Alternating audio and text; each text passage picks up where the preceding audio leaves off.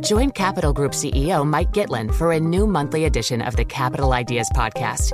It's your look inside one of the world's largest asset managers. Subscribe wherever you get your podcasts. Invest 30 minutes today. American Funds Distributors, Inc. Good morning. I'm Doug Krisner. I'm Brian Curtis. Here are the stories we're following today. President Biden has responded to the charges in the special counsel's report. Ed Baxter has more from the Bloomberg Newsroom. Eddie?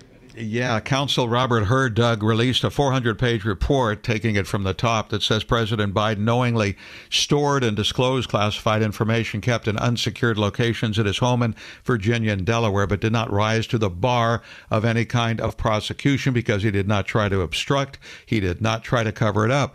President Biden has held a news conference, which we carried here on Bloomberg Daybreak Asia, and says he did not share classified information. Thank you, everyone. Thank you very much. I did not share classified information.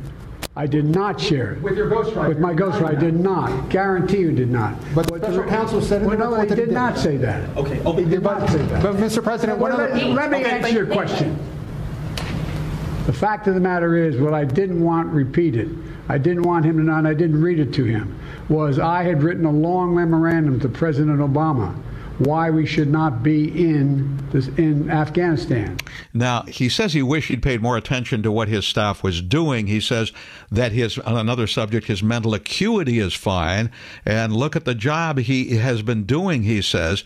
In the yelling of questions, he was asked whether he was up to the job of president. Well, politically, Bloomberg's Balance of Power co-host Joe Matthews says this is going to take some sorting out. It's going to be a difficult message for him to sell in this campaign when Donald Trump can make an advertisement with a Department of Justice statement saying that this is an elderly man who is forgetful and has trouble remembering what he's talking about here. We're going to have to give this a minute. There are a lot of folks in Washington today who thought this was a very major event on the campaign. There are others who think that Joe Biden has been exonerated here and has a good story to tell in contrasting himself to Donald Trump. So this might take some time. So as Joe very well says, this may take a minute. Down the road we go. Senate has advanced a procedural motion to begin debate on a $95 billion package to fund aid to Ukraine, Israel, and Taiwan. That debate, well, Senator Lindsey Graham says detaching is definitely a mistake. Our border is a bigger national security threat to us in the short term than Ukraine. We have not even begun to do what we could do to secure the border. And Senator Dick Durbin says, though, it's time. We need to do something now. We had a bipartisan approach to it. The president was on board. We were ready to pass it, and the Republicans walked away from their own plan. Now, he says GOP can't keep backing away from responsibility because of Donald Trump's politics. Members of the Senate and House have said they're willing to work into and or through the weekend to get it done. Global news 24 hours a day, whenever you want it, with Bloomberg News Now in San Francisco. I'm Ed Baxter, and this is Bloomberg. All right, guys, back to you. All right, thanks very much, Ed. 6 minutes here past the hour. Brian Curtis and Doug Krisner and Ed Baxter, of course, looking at news. Well, let's take a look at the top business stories of the hour. U.S. regulators are monitoring risks from non-bank mortgage lenders. Think companies like Quicken Loans and Rocket Mortgage. Well, today, Treasury Secretary Janet Yellen said non-bank lenders don't have the same resources to tap when markets strain. Here's Yellen speaking before the Senate Banking Committee. Non-bank mortgage companies lack access to to deposits which banks have. They're reliant on short-term financing that may be a lot less stable than deposits. And in stressful times, their credit lines can be pulled. They don't have access to the kinds of liquidity backstops that banks have as well, such as the Fed's discount window. Treasury Secretary Janet Yellen there.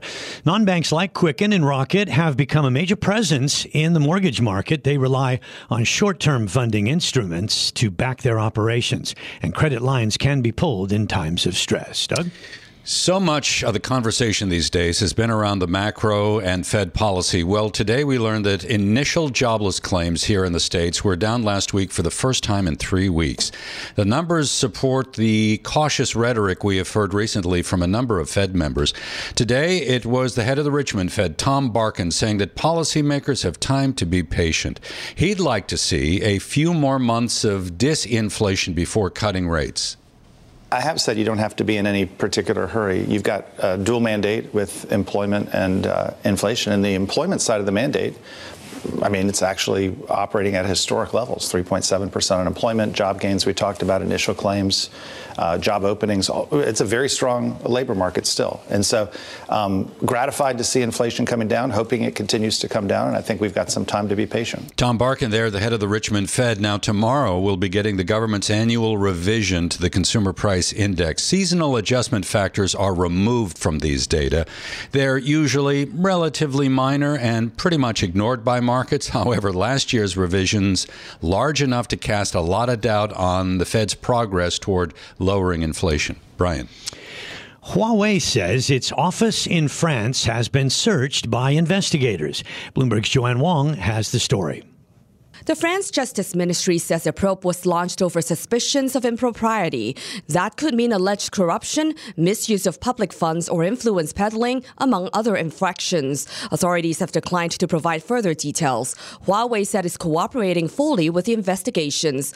The news comes as Huawei built a production factory in eastern France near Strasbourg. It's scheduled to open at the end of 2025. France has kept the company out of some key parts of its wireless infrastructure that has weighed on Huawei's revenue in the country. In Hong Kong, I'm Joanne Wong, Bloomberg Radio. The Capital Ideas Podcast now has a new monthly edition hosted by Capital Group CEO Mike Gitlin. Investment professionals reveal their best mentors, how they find their next great idea, and a few funny stories. Subscribe wherever you get your podcasts. American Funds Distributors, Inc. Chinese President Xi Jinping has told Russian President Vladimir Putin in a telephone call that the two nations need to work closely together to defend security and oppose foreign interference. Joining us now is Rebecca Chong-Wilkins, Bloomberg Asia government and politics correspondent, to discuss more. Do we know which foreign countries the president is referring to?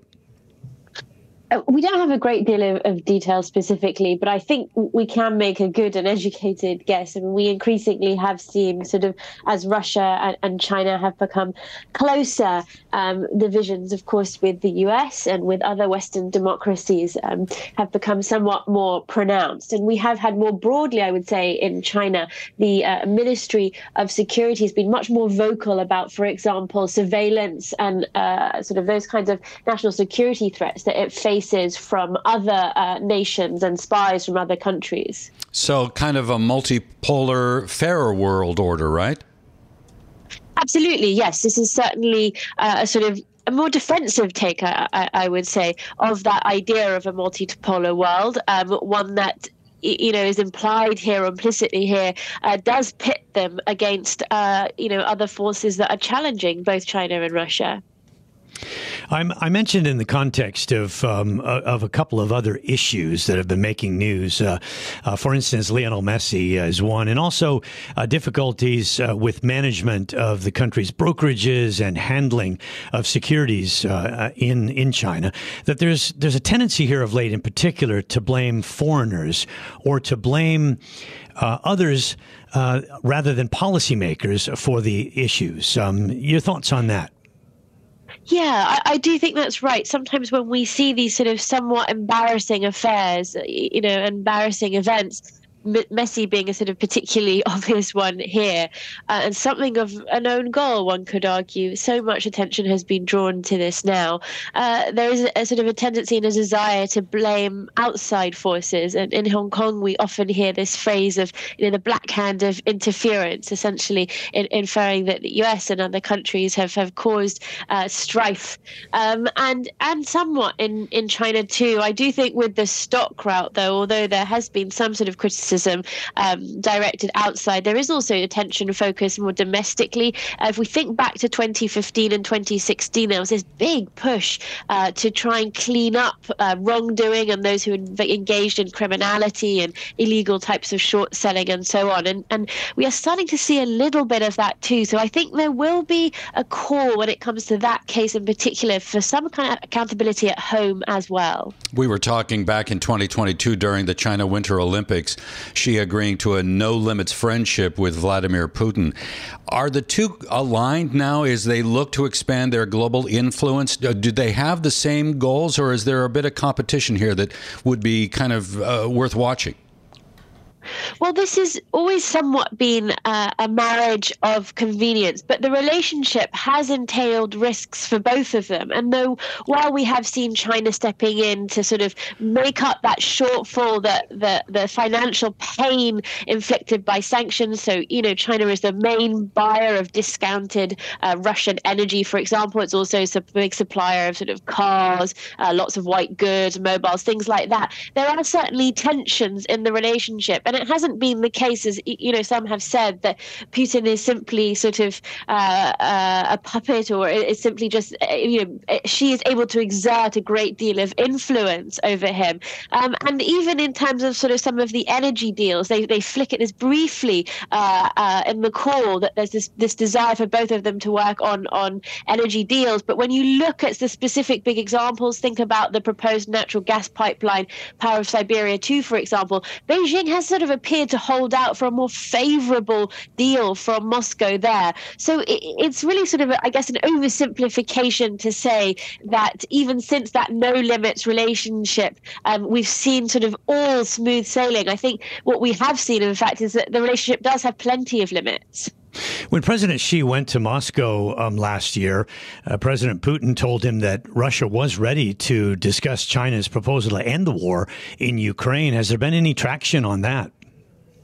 Yeah, we haven't seen a great deal on that, and particularly even that the proposal itself from China hasn't been particularly at the fore of discussions. It was interesting to me that there didn't appear, at least according to the state broadcaster CCTV who reported on this phone call, there didn't seem to be a great deal about much made of that. Right now, I mean, we've talked every day about the challenges facing the Chinese economy. Is President Xi's focused squarely on trying to get China to recover, and maybe the relationship with Russia, although it's important, kind of is going to take very much a backseat? The domestic policy is front and center for him right now? I think that is the case. Yes, domestic policy certainly is very, very pressing right now because the economic challenges.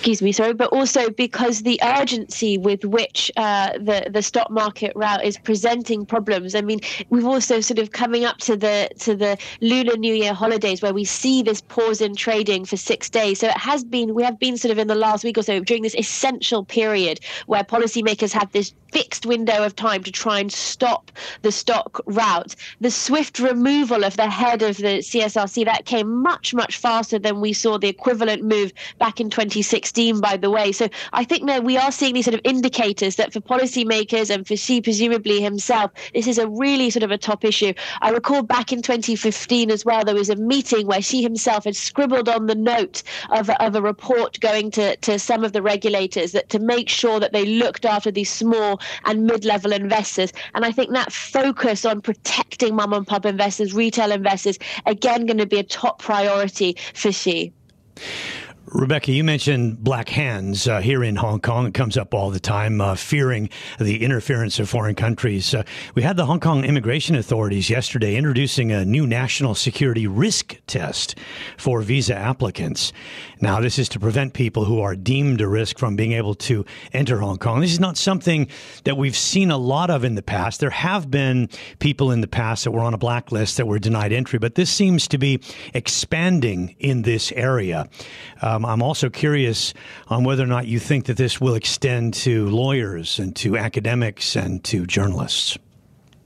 Yes, this is interesting. I mean, the government has said and in light of sort of Article 23, it's security, national security legislation too, that it's very much business as usual in the city. That's the image that they want to project. But of course, at the same time, this new legislation and this new national security test, this immigration and test sort of does suggest otherwise. It is certainly a significant development, I would say, but we already have seen visa denials for people such as academics and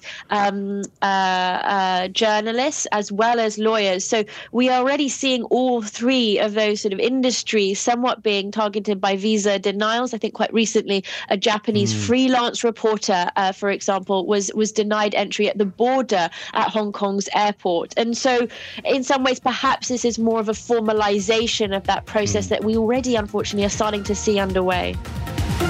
This is Bloomberg Daybreak Asia, your morning brief on the stories making news from Hong Kong to Singapore and Wall Street. Look for us on your podcast feed every day on Apple, Spotify, and anywhere else you get your podcast. You can also listen live each day on Bloomberg 1130 in New York, Bloomberg 99.1 in Washington, Bloomberg 106.1 in Boston, and Bloomberg 960 in San Francisco. Our flagship New York station is also available on your Amazon Alexa devices. Just say, Alexa, play Bloomberg 1130. Plus, listen coast to coast on the Bloomberg Business app, SiriusXM, the iHeartRadio app, and on Bloomberg.com. I'm Brian Curtis. And I'm Doug Krisner. Join us again tomorrow for all the news you need to start your day right here on Bloomberg Daybreak Asia.